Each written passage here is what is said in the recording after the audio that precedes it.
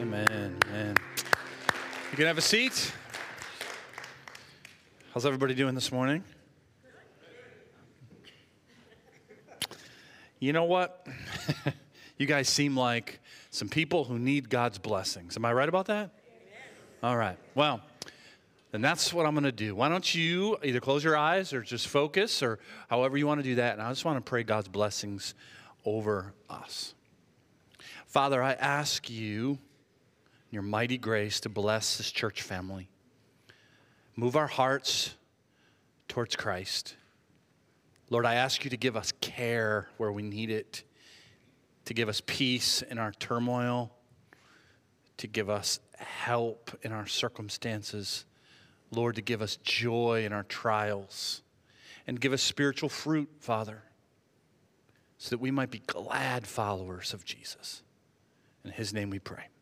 Amen. That feel good? There's something that's even a little bit better, which is what could be better? And for that, I'm going to ask Kevin. Come on up here, Kevin. I do have a sword, so let's go quick. I won't use it on you, though. Not yet. You're going to love this. All right.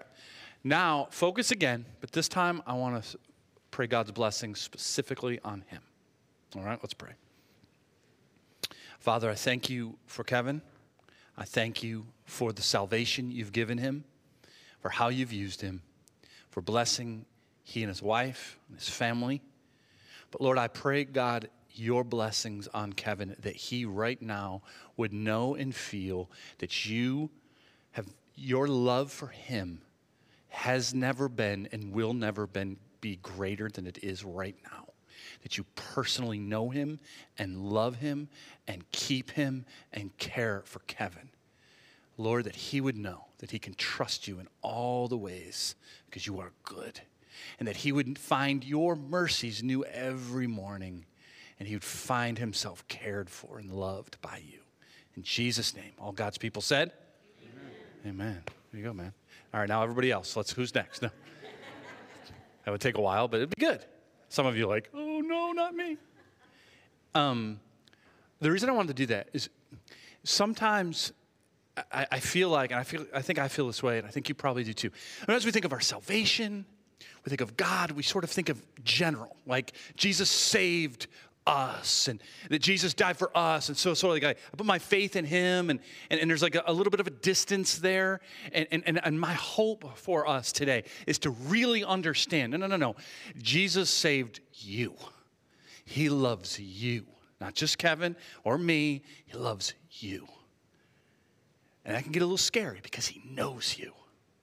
He knows more about you than you know about you. And he draws you close. And so I want you to see him as a personal Savior. Let's pray one more time. Well, not one more time, but before I start. Father, we do thank you that you are sovereign, as we just sang. So therefore, every one of us is here for a purpose, your purpose. Whether we were dragged here by parents or a friend, or we stumbled in on our own, or we're so psyched to be here, whatever the case might be, whether we're in this room or we're online, you have a purpose. You are sovereign. And I ask for you to move in our hearts, to remind us or maybe teach us for the first time that you are a personal God. You know us and love us. In Jesus' name, all God's people said, amen. If you're visiting, we've been going through this series, 7 different things that Jesus said from the cross. And it's really, I want you to think of it as a journey that by the time we get to Good Friday, where it kind of caps it, right, that we'll really focus again on the cross. And then, of course, Resurrection Sunday. It's not just a time to, get with family and have fun and eat some good food. I hope you do all that. But it's a time to celebrate our risen King. And there's something about the journey getting there that makes it all the more fruitful. And so the first 2 sayings, if you're with us, came from the book of Luke. But this one is going to come from the Gospel of John. And catching you up to speed, I know you probably know the story, but Jesus has been falsely tried. He's been handed over to the Romans. They've viciously beaten him, spit on him, mocked him, just scourged, the worst. It's the worst form of whipping, and he's made to carry that crossbeam to the skull outside of Jerusalem, Golgotha or Calvary, right? Those are just different languages that means the skull. And he's there, and he's in between two criminals. And we've seen two sayings so far. The first, as he's being viciously nailed to that cross, Father, forgive them. Forgive them. Personally, forgive them. And then last week we saw where he's numbered with the transgressors. He's in between two criminals, and one of them actually in faith just says, will you remember me when you're in your kingdom? And he said, truly today, you'll be with me in paradise. And so he's on the cross, and there John gives us this unique thing. He starts with the soldiers, which isn't unique to John. We saw the soldiers. They did these things. And remember, not only mercilessly killing him, but actually taking his clothes and gambling for his last tunic, the last thing he owns. And they did these things. Now, in contrasting that, you have this other group who loves Jesus, right? It says, but standing by the cross of Jesus were his mother and his mother's sister, and Mary, the wife of Clopas, and Mary Magdalene. So all the Gospels tell us of this group called the women. They're disciples and followers of Jesus. And some say they're afar off, and here they're near, and some are like, see, it's a contrast. Jesus was on the cross for a while. And imagine if you're there, and you're in that group, and you love him, and you're even his mother. And imagine like you come close because you want to encourage him and speak to him, but then you can't take it anymore, and you got to go far off because it's just such a horrible, hard thing. And John, in the midst of this, gives us such a beautiful, soft moment in a hard, cruel time of the cross. And so amongst those women are Jesus' mother. And so it says as they draw close, Jesus saw his mother and the disciple whom he loved standing nearby. Now, in the Gospel of John, John wrote it, he didn't ever name himself. You'd think that's pretty humble until you see how he did identify himself as the disciple that Jesus loved. He wasn't wrong, however, and he was probably Jesus amongst his very best friends and an inner circle of the apostle, and might even possibly be Jesus' cousin, right? And so he's nearby, he's with these women, and he said to his mother, "Woman, behold your son." Now, why woman, right? Now, I know in English that sounds rude. Like, woman, get back in the kitchen. Don't you ever say that. Steve, you better not clip that and put it out there on social media. I'll be in deep trouble. Deep trouble. I got enough problems. I don't need that. But no, that's kind of how we think. But that's not. It's not meant to be that at all. But it is interesting, right? Because, and I don't know. What I do know, I don't know if this is why he says that this way. But we do know he has to look at Mary in two different categories. On one hand, that's his mom. Right, that's his mommy, right? That's who raised him and who he has had to care for ever since, most likely, Joseph had died. He's nowhere on the scene in Jesus' public ministry, and he's not here now, right? And so Jesus being the firstborn son, it was his duty to take care of Mary, and of course, he did, right? But now he's dying, and he's going to rise, but then he's going to ascend. He's not going to hang around for much longer, and so he looks personally. And he has to see her as mom, but he also has to see her as a woman, a human being who needs a savior. Really kind of unique. And so in his dying moments on the cross, he has the amazing depth of compassion and just personal attention to look at his mother and care for her. And say, well, you need someone to care for you, and it's going to be John. You're now his mother. He's your son. Because he said to John then he said to the disciple, "Behold your mother." And from that hour, the disciple took her to his own home. So, in a way, this isn't just a blessing to his mother, it's a blessing to John. Like, John has a mother, but imagine if you get a second mom and it's Mary. Like, this is a godly woman. This is a woman who is really blessed by God and is a blessing to others. And so that's the third saying, him in this pain and agony, looking personally to both Mary and John and taking care of them. That's the heart of Jesus. Now, I do want to talk a little bit about Mary in a bit, because I think it's one of my pet peeves is Mary has been so misrepresented.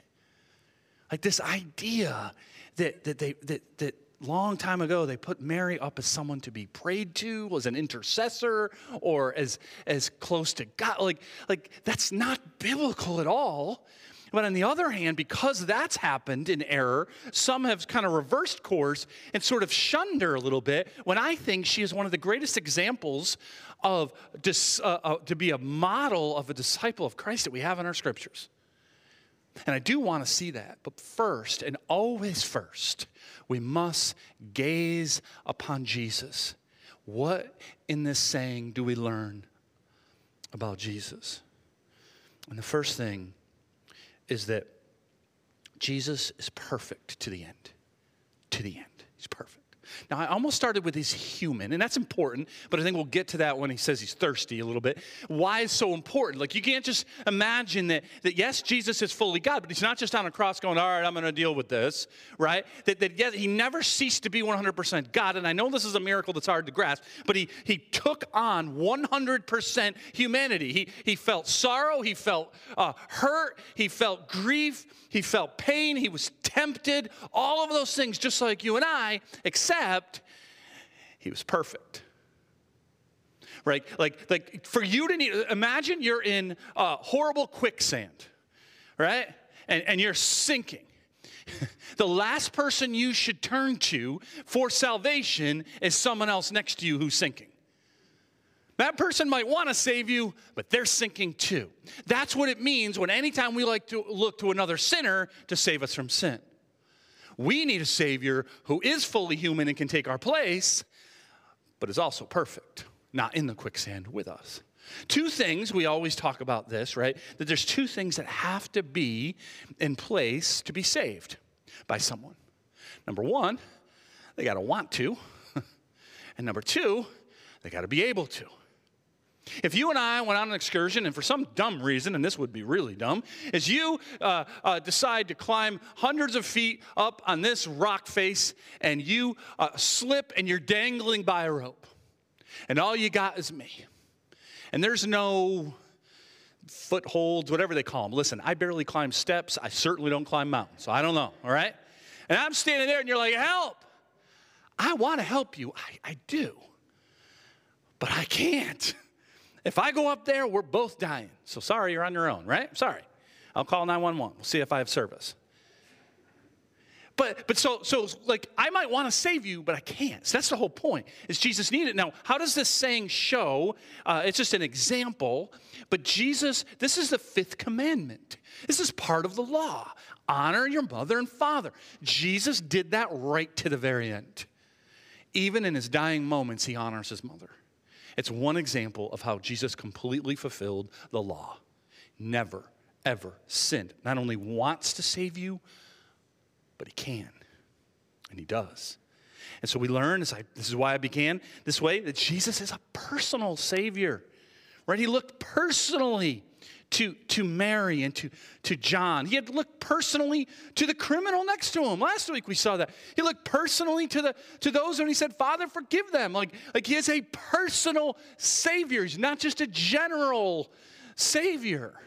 And I want you to imagine that if you got really down on your luck and you really needed a helping hand, and this charitable organization was so meaningful to you and got you back up on your feet. And you owe so much to that organization. And that organization was started by a multi-billionaire, a great philanthropist, and he started this. And so now you hear there's like a dinner where you can meet this guy. And so you go to it, and you have the opportunity to meet the man who started the charity. And you go up and you tell him, your charity, man, it saved me. And he would say, that's awesome. What's your name? Where are you from? What happened? What's your circle? He doesn't know you. How could he? That's not Jesus. You're not getting to heaven and say, I put my faith in you. And he's like, oh, great. What's your name? Where are you from? What did I save you from? That's not Jesus. He knows more about you than you know. He is a personal Savior, and I need us to understand that if you're not a Christian, you need to realize that He wants you. You, not just general us, you, me. Don't you? I don't know what you've done, but He does. And for those of us, many here who are Christians, this means there's this box, okay, that I have, and it's not the box of problems, for those of you who are used to that. It's a different box that I created that all of us, I think, have, and some it's heavier than others. This is the guilt box. You got one of those? I do.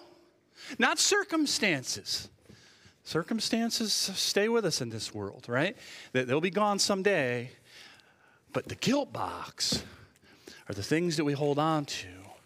That if Jesus really knew this about me, but if God really knew this, like, we might not say it like that because we know that's not really biblical, but it's how we operate.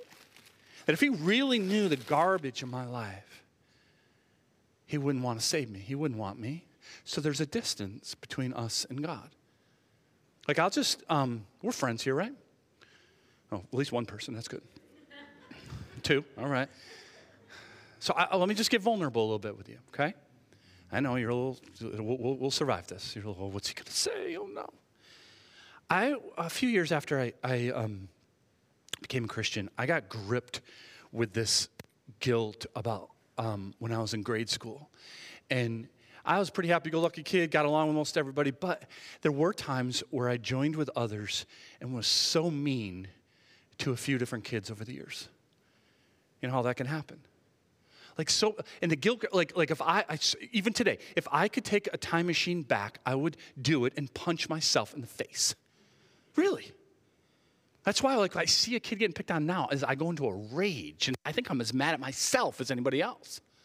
And that just like felt this horrible guilt and shame. You know why? Because I don't know. Those kids are obviously they're my age. They're in their 40s now. I don't know what's going. I've lost touch. I don't know. Maybe they're still carrying that. What I did to them could still be scarring to them. I hate that. And there's times where I carry that guilt or have carried that guilt. And so it's kind of like Jesus, He died for me, but I mean, He didn't die for that. And believe me, that's just something I'm willing to share. There's other things you don't want to know, and there's things about you that I don't want to know. And sometimes that's the distance that keeps us from God. And what you need to know is in Christ, you got to bring it to the foot of the cross, and you got to realize it's empty. Like, it is empty. You don't carry guilt anymore because Jesus personally died for you. He's the only one who could, and He did.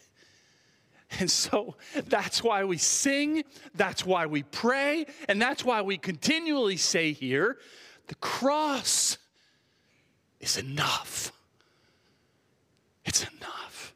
I need you to hear me say something. I need you to hear me say it. Jesus doesn't regret saving you. He doesn't regret dying for you. You, not personally. Don't think of it as some religious thing. He died for your sin.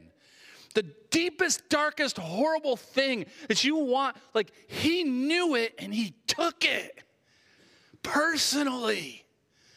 That's how great He is.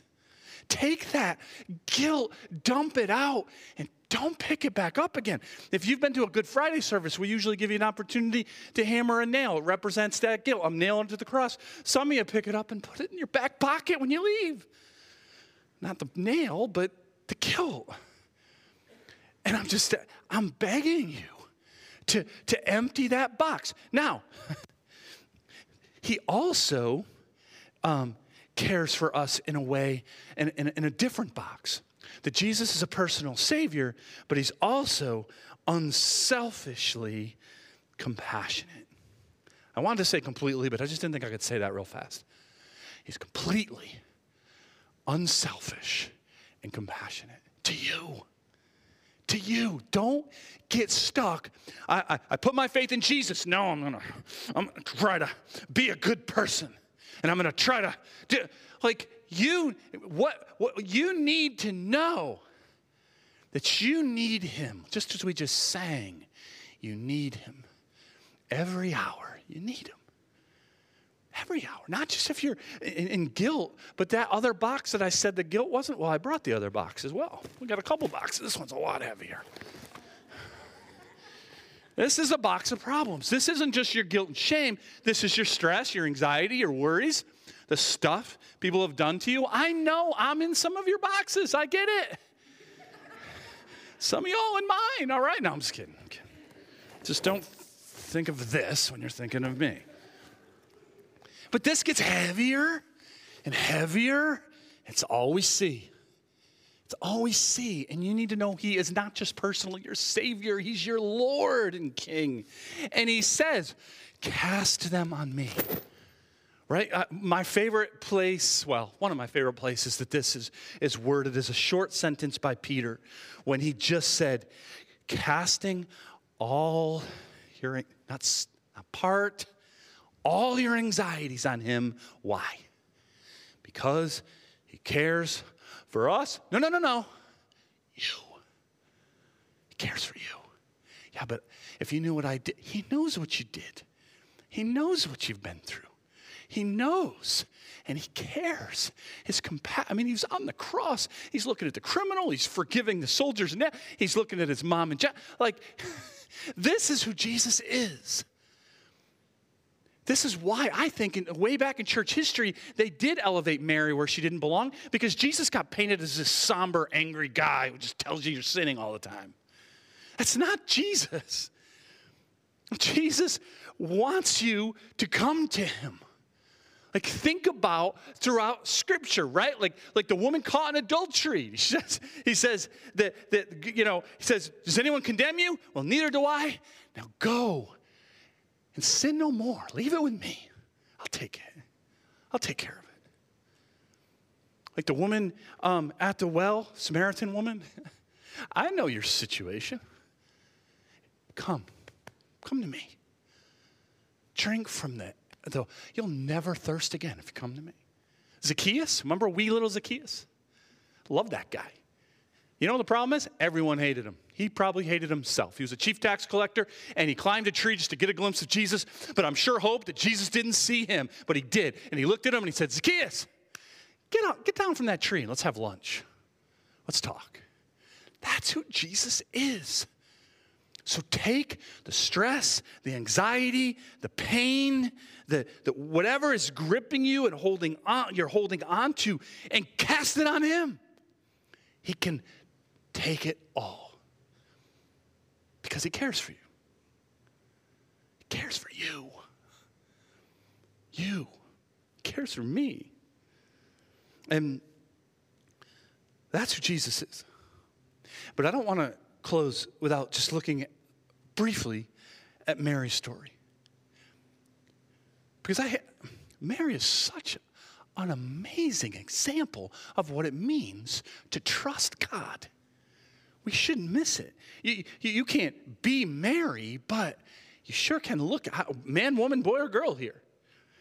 Watch what now. You probably know, whatever your church background, at least the beginning of her story, but if not, let me catch you up. She's a teenage girl, probably a young teenage girl. She's betrothed, but not married yet. And so she's just a teenage girl. If you're a teenage girl, that's who Mary was. She wasn't floating around in the air with a halo on her head. And she's there, and she's got all the stuff that a teenage girl is about to get married has going on, and an angel named Gabriel visits her and says, you're going to be pregnant. Me? I know how that works a little bit, and that can't be. He's like, oh, don't worry about it. Don't stress it. You're going to be pregnant with God's son. What? Imagine that. So that's Mary. She's just like, she has questions. She's confused. She's like, what are we dealing with? What's going on? And how could this be? Right? And Luke tells us this, that at the end of all of that, she said, behold, I am the servant of the Lord. Let it be to me according to your word.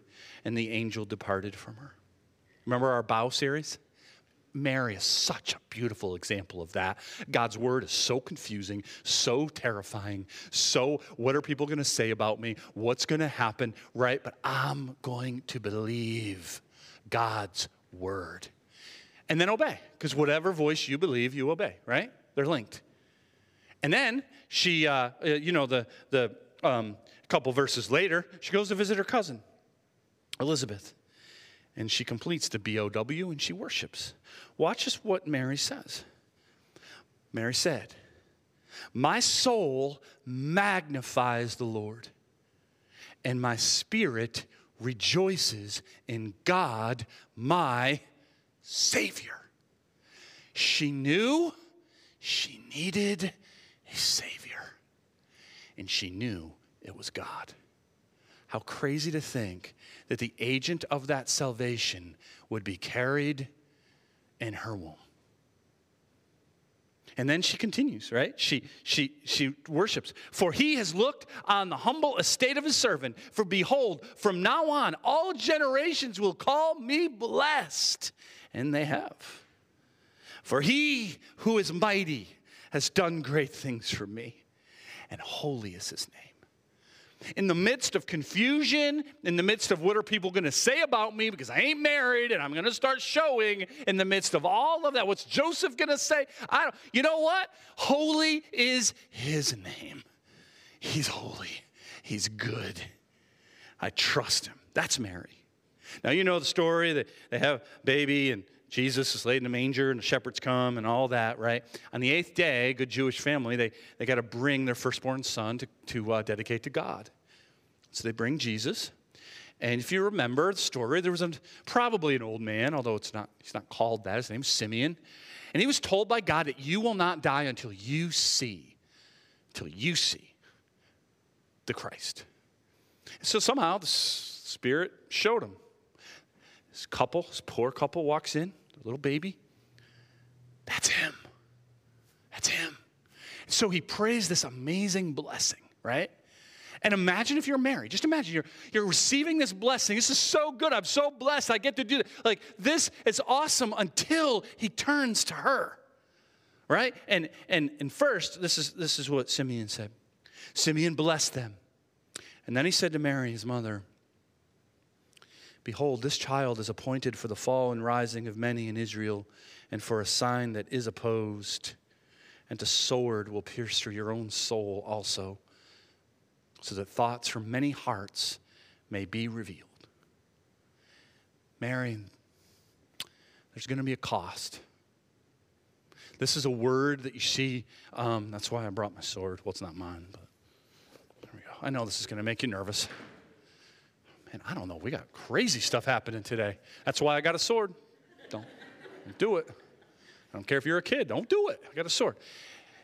This sword should be bigger, but they won't let me have a bigger one, okay? And when you see that, it doesn't mean little knife. It means, so he's saying, Mary, you are blessed and you are chosen of God, and it's going to be amazing. And that child is going to be like the rise and fall, the fall of the chief. We've seen that. Chief priests have fallen because they won't believe in him. And from the ashes of sin has risen the criminal next to him. But you, Mary, you're going to have to stand there. And you're going to have to watch, like, I don't know if Simeon knows this. And that's why maybe, I don't know. If Mary's like me, she isn't, but if she is, she's hoping that that's the sword, like when Jesus, fell and started crying because he bloodied his knee. Oh, that's the sword? No, that's not the sword. The sword is much bigger than that, and it will jab into your soul.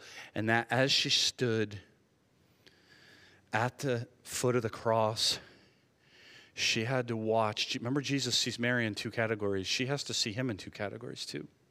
On one hand, that's my baby boy. That's my son. I raised him. I love, and he's perfect. Like, that's crazy. We all love our kids, and we maybe think they're perfect until they're a viper in a diaper. And you're like, oh, he's not perfect. Jesus wasn't any of that. Jesus was perfect. This is my son. And yet the second category is more important than the first category, and that is he's also my Savior, and he needs to do this for me. And this is how I picture it. We're not giving her any words, but she stood there right to the end. She trusted and she believed and she obeyed God right to the end. We even see one more spot in Acts chapter 1 after Jesus has died and risen and ascended, and there's less than 200 believers praying, and then the Spirit's going to come and everything's going to change. But before that, they're praying, and look who's there. All these with one accord were devoting themselves to prayer together with the women and Mary, the mother of Jesus, and his brothers. They weren't believers of the cross. Something about seeing them rise from the dead changed their minds. But Mary, she was straight through it. Just amongst God's family, holy is his name. I believe, I obey, I will continue to walk as he calls me to walk. Mary is for us a model, a faithful follower of Jesus. She's not put aside him. She's not in between us and him. She's amongst us who had to look, and that cost was great, greater than anybody but Jesus, that she had to let her son die for her. She had to watch that take place. Mary is a model disciple for us to follow. She's obedient even when it doesn't make sense. You relate to that? God's word. God tells you to do something, calls you to do something out of your comfort zone, and you're just like, it's hard. She was obedient through it all. She just kept going. She was obedient even though she was confused and at times I'm sure discouraged and didn't know what was right. That's the Christian life. I wish I could tell you it's mountaintops all the time, but if you've been a Christian for any length of time, you know that's not true. Well, so much of it is the running in mud. Right? But and you're just like, that hurts. And the world, it screams at you, come over here, it's more fun, it's better, it'll ease your pain. And Jesus says, keep at it. Like, keep going. And that's what Mary did. And what I love is that she can be a model. She went right to the end. She endured by God's grace.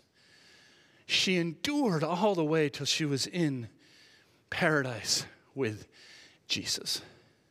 And so can you. I want when somebody, not me, does your funeral, don't die on me, I don't got time for all that, all right? That they will say that you finished your race. You fought the good fight. You finished the race. You kept on going when others gave up. You said, I need you every hour. I need you. And in that, you and I are a people who sing. That's why we sing. Some of us sing better than others, but we sing in the face of the enemy. That we look to he who is on high and our help is coming. His mercies are new every morning. We are wonderfully cared for, and we know it, and we believe it. Despite everything, and we have, as Mary did, the hope in the struggle that we can sing, holy, holy is his name. And Mary, and so are you, is blessed. You're blessed. You're blessed on the mountaintop experience, and you're blessed in the deepest pit. You're blessed in the tranquil waters, and you're blessed in the deepest seas. You in Christ are blessed. Know that personally. You are blessed. Everyone in the world might say you're horrible and you're this, and they label you that, and you say, no, no, no, in Christ, I'm blessed for all of eternity. I am his, and he is mine. Let's pray.